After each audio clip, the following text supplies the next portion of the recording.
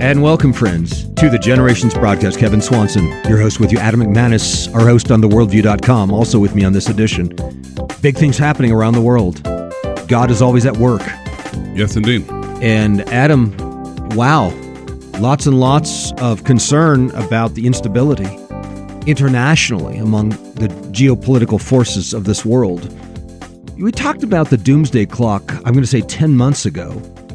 They had cut it to 90 seconds. Now, this is a group of scientists that are concerned with the instability among the geopolitical forces of the world. And it was 17 minutes to midnight under George H.W. Bush, down to 7 minutes under George W., 5 minutes for Barack Obama, 3 minutes when Donald Trump was inaugurated, and now in the year 2023, it stands at 90 seconds until Doomsday, till midnight. And the world is sensing an instability. There's a sense that, well, judgment may be imminent. I'm not the way they put it. You're not seeing that on Time Magazine and FoxNews.com. Judgment's coming, but I think they have a strong sense of it. This is something of a psychological sense that human guilt is palpable, and it's effectively realizing the imminence of God's judgment, or a heavy judgment coming down upon the world. I'll just give you a few headlines. I just Googled this just now. And is World War III on the horizon? That was theweek.com. Is World War III possible? The next few weeks will tell. That's northeastern.edu. Here's Washington Post. Perspective. How will we know when it's World War III? Here's another one. This is how World War III begins. That's New York Times. And moving on down, are we headed for World War III? That's the Wall Street Journal. So on it goes. I mean, I don't remember reading headlines like this 3 years ago, 5 years ago, 10 years ago, 25 years ago. No. There's something happening here. In fact, you monitored an interview that was done with an admiral, as I recall. What was the essence of that interview, Adam? There was a conversation with former British Navy Chief Admiral Lord West, and he described 6 terrifying steps as we spiral into World War III that it would take for that doomsday clock to hit 12 midnight. First, he fears that Israel will overreact as they seek to exact revenge, as the full force of Israel's military has been preparing now for a full-scale ground invasion ever since the most recent October 7th surprise attack on Israel by Hamas, the political terrorist organization. Second, Admiral West says the Arab world will recoil in horror and cause a backlash, causing the war to spread to Lebanon, as the Iran-backed Hezbollah has a strong military and political grip on Lebanon. Interestingly, Jerusalem, he says, has long seen the Lebanon-based terror group as a bigger threat than Hamas, with their more advanced weaponry, including precision missiles and drones. Third, he said if Lebanon is in shambles, Russian-backed Syria would join in the fight, and that would trigger Russia to get involved. Yep. It's this domino effect. Fourth, since Iran is a key backer of both the Palestine terror group Hamas and the Lebanon-based Hezbollah, it would be drawn into the conflict. And of course, we know well Iran has always sought to eradicate Israel from the face of the map. Fifth, the United States and the United Kingdom might enter the fight. Both countries have already sent military and naval forces to support Israel in their fight against Hamas and to reinforce regional stability. Sixth, and finally, Saudi Arabia would be forced into the battle. For years now, Iran has supported Yemen's Houthi rebels who are at war with their large Islamic neighbor of Saudi Arabia. The volatile and gun-toting Houthis, says Admiral West, have been provoking Saudi Arabia by shooting Iranian-supplied missiles into its territory. So that is his prediction for what will happen if the first domino falls, that we might be looking toward World War III. And that was just a recent interview that occurred on the weekend with the U.S. Sun, as I recall. Well, my big takeaway here is the level of vulnerability at which the nations sit. In other words, I guess a lot of people thought, well, at least we got world government. The UN has come together. They're amazing. They can hold the whole world together and keep everybody at peace. And, just wow. The capabilities of man without God to rule the world and to maintain world peace is just, unlimited. Not. Can I say not? I don't think so. What we're seeing is increased levels of instability and vulnerability, all in the hand of God, of course. Keep in mind, Job 12:23, he makes the nations great and then destroys them. He enlarges the nations and then leads them away.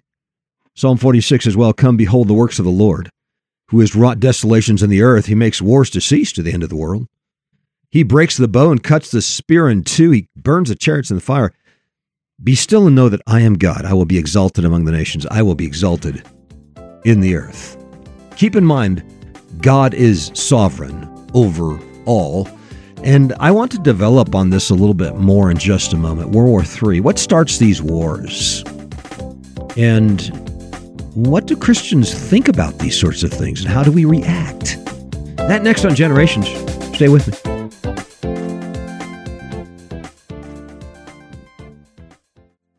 Hello, my friends. For the last 15 years, the Generations team has produced a Christian curriculum specifically for families who want to give their children a God-centered, Bible-saturated, biblical worldview-based education. Our commitment is to restore the Christian faith, generational faith, in an age where we are losing faith in this country and almost anywhere around the world, where Christian children attend secular schools or use secular curriculum and imbibe secular culture. Now, we're not relying on the pre-Christian Greeks for an educational model here. We're not relying on the post-Christian secularists for the education model either. Our curriculum is based in a biblical worldview.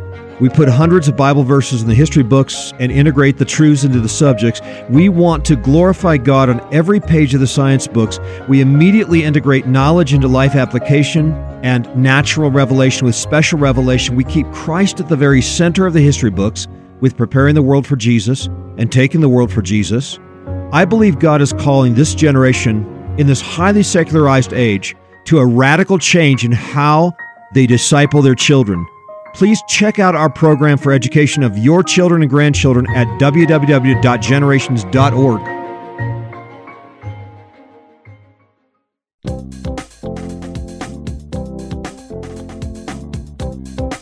And back on Generations, Kevin Swanson with Adam McManus. And here we go again. Wars and rumors of wars happening one more time in the history of the world. It's interesting, the Uppsala University Conflict Data Program, that's Uppsala, Sweden, they've been working on this thing for years. But the most recent report on worldwide conflicts finds 240,000 people killed in wars in 2022. And that was the most for any year since 1993-4-ish, the Iraqi war. And this is the organization that records wars. They've got 55 wars in 2022, the highest number of wars on record since World War II or before World War II. So what is that, 75, 80 years? In 80 years, we're seeing way more wars than any other time, well, since roughly my parents were born. So we're looking at a period of time of increased conflict worldwide. So what does that tell you? It does seem like we're cruising for a bruising, that the world is heading towards war. This isn't peace. This is more war. War is on the increase worldwide. And we see that from the Uppsala data. And by the way, this Lord West, Admiral Lord West, isn't the only one that's concerned. As I read all the headlines coming through the major news sources right now, David Petraeus was also recently interviewed by CNN. And that was the general who led the forces in the Iraqi war, as I recall. And he had some comments on this too. He did. General David Petraeus has quite a history. He served in the Army for 37 years before he became the director of the CIA between September 2011 and November 2012. He was involved in Afghanistan, in the command there, in Iraq, dating back to 2003, in much of the various wars in Iraq, the Anbar campaign, the Battle of Karbala, the Battle of Mosul, Operation Phantom Thunder, Operation Phantom Strike, Operation Phantom Phoenix, the Nineveh campaign of 2008, and the 2008 al-Qaeda offensive in Iraq, as well as the Battle of Wanat in Afghanistan. So he and an eminent historian of war, Lord Andrew Roberts, a different lord. They've got a lot of lords in England, but this Lord Andrew Roberts and General David Petraeus teamed up to write a new book recently released in the last couple of weeks. It's called Conflict, The Evolution of Warfare from 1945 to Ukraine. And they were interviewed by Peter Bergen, CNN's national security analyst, about what they can bring to the table in terms of an analysis of what's happening with Israel and Hamas. Two very well-qualified people to speak to it, and they gave a sobering assessment of the challenge facing the Israeli military in trying to eliminate Hamas after the October 7th terrorist attack on southern Israel, which killed more than 1,400 people. Petraeus said Israel's big idea right now is to destroy Hamas, which means rendering the enemy incapable of accomplishing its mission without reconstitution. What that means, practically speaking, is not just a lot of airstrikes. It means you have to go in on the ground, clear every building, every floor, every room, every basement, every tunnel. Apparently there's a very extensive tunnel system in Gaza against terrorists who know the place better than the back of their hands. Plus, these terrorists, as you know, Muslim as they are, have shown a willingness to blow themselves up to take Israeli soldiers with them. Petraeus said he and his co-author cannot imagine a more challenging context for a military commander and soldiers than this one. And that's saying a lot as he's surveyed the evolution of warfare from 1945 to Ukraine. Beyond that, Hamas would do something particularly egregious in the past. Israel would make a limited incursion, lots of air power, drone strikes, etc. And Hamas would lay low. Israel would enjoy a few years of relative peace, but then they would ramp up again. Bergen said the other obstacles that the Israelis will likely encounter in Gaza are hostages, human shields, suicide bombers, improvised explosive devices, booby traps, snipers, and fighters not in uniform. I mean, this is untraditional warfare, as it were. Peter Bergen of CNN asked Petraeus, how long did it take the Iraqi military, assisted by American advisors and U.S. air power, to remove ISIS from Mosul, Iraq? He said it took 9 months. Longer if you just take the period of planning, the positioning of forces, the settling of conditions for the attack, with considerable American support as they advised, assisted, and enabled. What was, I think, revealing is that Petraeus said Mosul's population was not 2 million at the time. Hundreds of thousands of civilians had left. It was certainly roughly the same size of Gaza, but not with the same number of high-rises that you find in Gaza. Peter Bergen, the CNN national security analyst, said, in your book, you said to secure any kind of area, as a rule of thumb, you need one security person per 50 inhabitants. There are some 2 million inhabitants in Gaza, which would suggest you need around 40,000 security personnel to secure Gaza after you win the military conflict. Is that a fair number? Petraeus said, well, you've raised a good point. Whatever interim international authority might be established in Gaza will not just have to distribute humanitarian assistance, restore basic services, repair damaged infrastructure, reopen markets, schools, clinics, hospitals, restore all the social services that Hamas's political wing has overseen, but they will now have to conduct a counterinsurgency operation with a hard edge with very good intelligence capabilities. It may not be 40,000 security personnel, but it will have to be definitely a substantial force. This is a guy, let's not forget, General Petraeus was a 2-star general back in 2003 during the early days of the fight to Baghdad, the invasion of Iraq. The American troops took the city of Najaf, Iraq, Najaf, a city of about 500,000 people, considered the holiest city in Shia Islam. After several days of fighting, the enemy collapsed and melted away. He said, we took control of the city. I got on the radio. I called my boss and I said, hey, boss, I've got good news and bad news. The good news is that we now own Najaf, Iraq. And he asked, well, what's the bad news? And he replied, Petraeus did, we own Najaf. What do you want us to do with it? He envisions the same kind of conversation that either Israel will have internally or an international force will have with itself about owning Gaza City. It's both good news and bad news. What do you want us to do with it? So lots of precautions here. Well, the point of this article is that General Petraeus said that this would be the most challenging war for the military since World War II. And, he's got the experience to make that call, given that he's been involved in some very difficult conflicts in the Middle East. Now, I want to deal with the question of why do wars start to begin with. And the Bible gives us the clear answer. You lust, you covet, you desire, and you have not.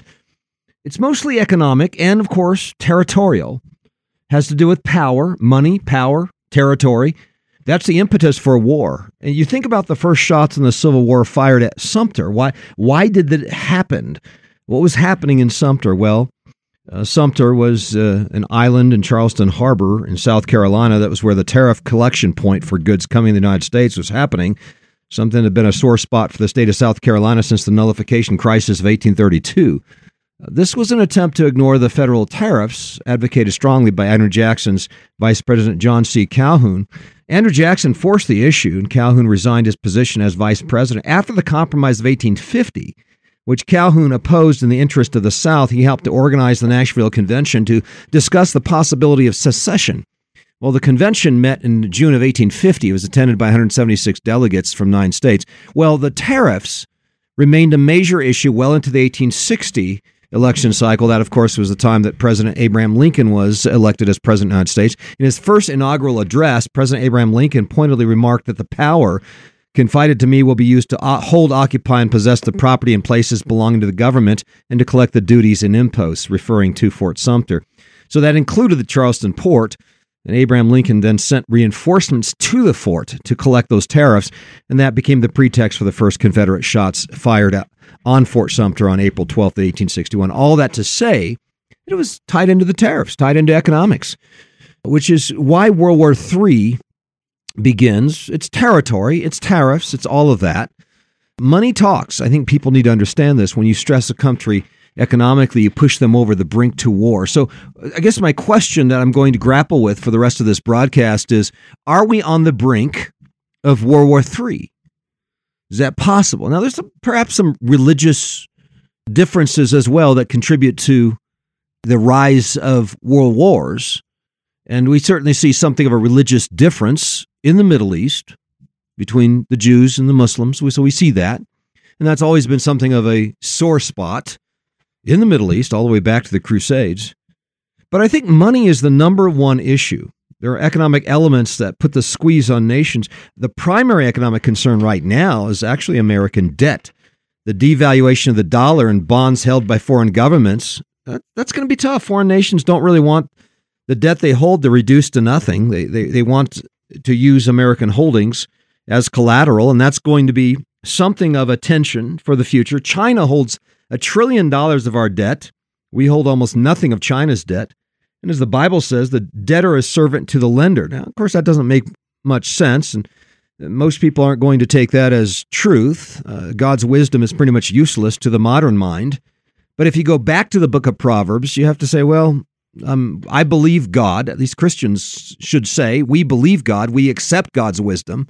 And if the debtor is servant to the lender, then we, as a nation, are a servant to China. And if we don't obey China, if we become an economic lag on China because of our debt and the devaluation of the dollar, then we're going to be in a ton of trouble in the years that come. We were tightening the screws pretty good after Japan got into the imperialistic mode over in China. And so in 1938, the U.S. State Department advised banks in home and abroad not to extend credit to Japanese businesses. In 1939, the United States terminated the 1911 commercial treaty between the United States and Japan. This led to an American embargo, initially of airplanes, parts, machine parts, and aviation gasoline. The embargo was expanded in 1940 to include oil, iron, steel, scrap, and other commodities. And so that was the pretext to, again, Pearl Harbor. Japanese leaders weren't very happy about all this embargo business, and so they were facing economic ruin. But for the West to lift the embargo, Japan had to retreat from China and abandon its expansionistic policy. So once again, you have territory on the one side, you have economics on the other. These are the sorts of things that lead to world wars.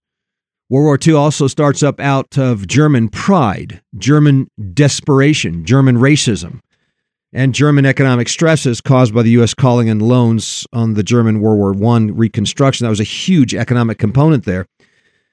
Secular history involves a bunch of wars. I mean, this is the bottom line. The fact that we are facing so many wars, 55 wars in 2023, is an indication that we're just continuing on with what has happened throughout world history. In fact, I've just completed reading some 1,000 pages of world history. And from a secular perspective, and secular history is about 95 to 98% about wars, assassinations, power grabs, empires, technology used to aid in even more war. And then there's more war, and then there's more wars. And then after that, there are more wars, after which there are more wars. It's actually rather boring, Adam, to read world history, to be honest with you. Coming out of 1,000 pages of this, it's kind of overwhelming. But the wars of the nations are God's judgments upon the nations, where they kill off each other, cut off each other's legs, which prevents any one power from becoming too powerful. So that's the history of the world. I think people need to understand that. Also, to realize that wars are God's judgment on a disobedient and proud people. Germany was proud, extremely proud, so God crushed the nation in World War II. Germany was also the seedbed of homosexuality in the 1920s that brought God's judgment on the world in the 1940s. It takes about 20 years for God to bring his judgment down upon a nation of that sort. And since the 1960s, what has happened here in the United States, what's happened in the West? And friends, I think it's important for us to know what has happened, something similar to what happened to Germany prior to the 1940s. Erwin Lutz and others have referred to the same sorts of pattern happening here in the United States and Western Europe as it was in Germany in the 1920s and 1930s. The U.S. government banned giving any glory to God, praying to God, worshiping God in the classrooms in 1964, 1966. Only the worship of man and the pride of man was allowed in American public schools. Then there was gay pride, homosexual pride, dominating the world for about, now 20 years. The U.S. Supreme Court approved of homosexuality in 2003. Lawrence v. Texas was 2003, exactly 20 years ago. Or Obergefell was about 10 years ago. The University of Chicago's National Opinion Research Center also released a cross-national survey to find who had the greatest degree of pride in their nations. Guess who was number one? Yes, United States was the proudest nation in the world. Venezuela was number two. After that came Australia, Austria, South Africa, Canada, Chile, New Zealand, and Israel. Then I did one more search on the proudest gay country in the world. That is the proudest country on the gay pride ratio. Turns out, again, the proudest nations, the gay proudest nations in the world are number one, the United States, number two, Spain, number three is Germany, and number four is Brazil. So here we go again, the basis of pride. On that basis, the nations most likely to fall in a World War III would be the United States, Venezuela, Australia, South Africa, Spain, Germany, Canada, and Israel. So I guess the question is World War III around the corner? And that's the question that has been posed by some of the leading newspapers, some of the leading military officials, et cetera, et cetera. And I guess that's the question for us. Yeah, I'd like to put another quote out there from this fascinating conversation that the CNN national security analyst Peter Bergen had with General David Petraeus and Lord Andrew Roberts about their book, Conflict, The Evolution of Warfare from 1945 to Ukraine. He put into perspective what happened on October 7th compared to 9/11. He said, you had a barbaric, horrific, unspeakable set of actions that killed some 1,400 Israelis. But to put that into perspective from a U.S. point of view, That would be the equivalent of more than 50,000 Americans having been killed on 9/11 instead of 3,000. And when Hamas took 200 Israeli hostages, that would be the equivalent for us to have witnessed on 9/11 the taking of 6,000 Americans hostage on that day, September 11th, 2001. Boy, all of a sudden, as much as we were outraged on 9/11 by what the Muslims did in terms of attacking us and trying to take out our financial center and our legislative center and the Pentagon, imagine if the numbers instead of 3,000 were 50,000, instead of 0 hostages, 6,000 Americans held hostage. Yeah. Yeah. That is very instructive. Yeah, it is. It is. And I want to end on that point. Let me develop on that point just for a moment. How will this next war, how will World War III be different from all previous wars, at least in the recent past? And I think several things. The first is the point that you just made. The Muslims will be involved in these massive wars. It's the first time they've come back since the West beat them back on the island of Malta in 1565. You remember they were on a roll from, I'm going to say, roughly the 1200s, 1300s, taking Constantinople in roughly 1400, and then on into Europe. 1565, they were back down on the island of Malta, and they've never came back until the 20th century. Protestant Reformation put a hitch in the get-up for the Muslims for about 450 years, but they are back. They have increased their take over the worldwide population from 12% to 25% in the last 100 years. So they're on a roll. They have an overall GDP right now of $8 trillion. That's the some 50 Muslim nations around the world. Overall GDP of $8 trillion. Add to that China's $17 trillion and Russia's GDP of $2 trillion, you get $27 trillion. So the axis of powers right now stands at 27% of the world GDP. Now here's the kicker. Those nations made up only 8% of the world GDP in 1980. And this is a major point I've made in Epoch, The Rise and Fall of the West. So get a copy of Epoch, The Rise and Fall of the West to better understand the times that we live in right now. The East is on the rise. The West is collapsing. Just deal with it. Bottom line is the axis of powers was about 8% of the world GDP in 1980. Now 27% of the world GDP in the year 2023. Terrorism also will play a much bigger role in the next war, and we've already seen that. Between 1975 and 2005, there was an average of 2,500 terrorist incidents in a year. So on average, 2,500 per year. That jacked up in 2005 to an average of 8,500 terrorist events per year. So you've gone from 2,500 terrorist events on average per year between 1975 and 2005 to an average of 8,500 terrorist events a year in the last 15 years. So the world has become much more anarchical. And war unites more anarchy and terrorism to the confusion.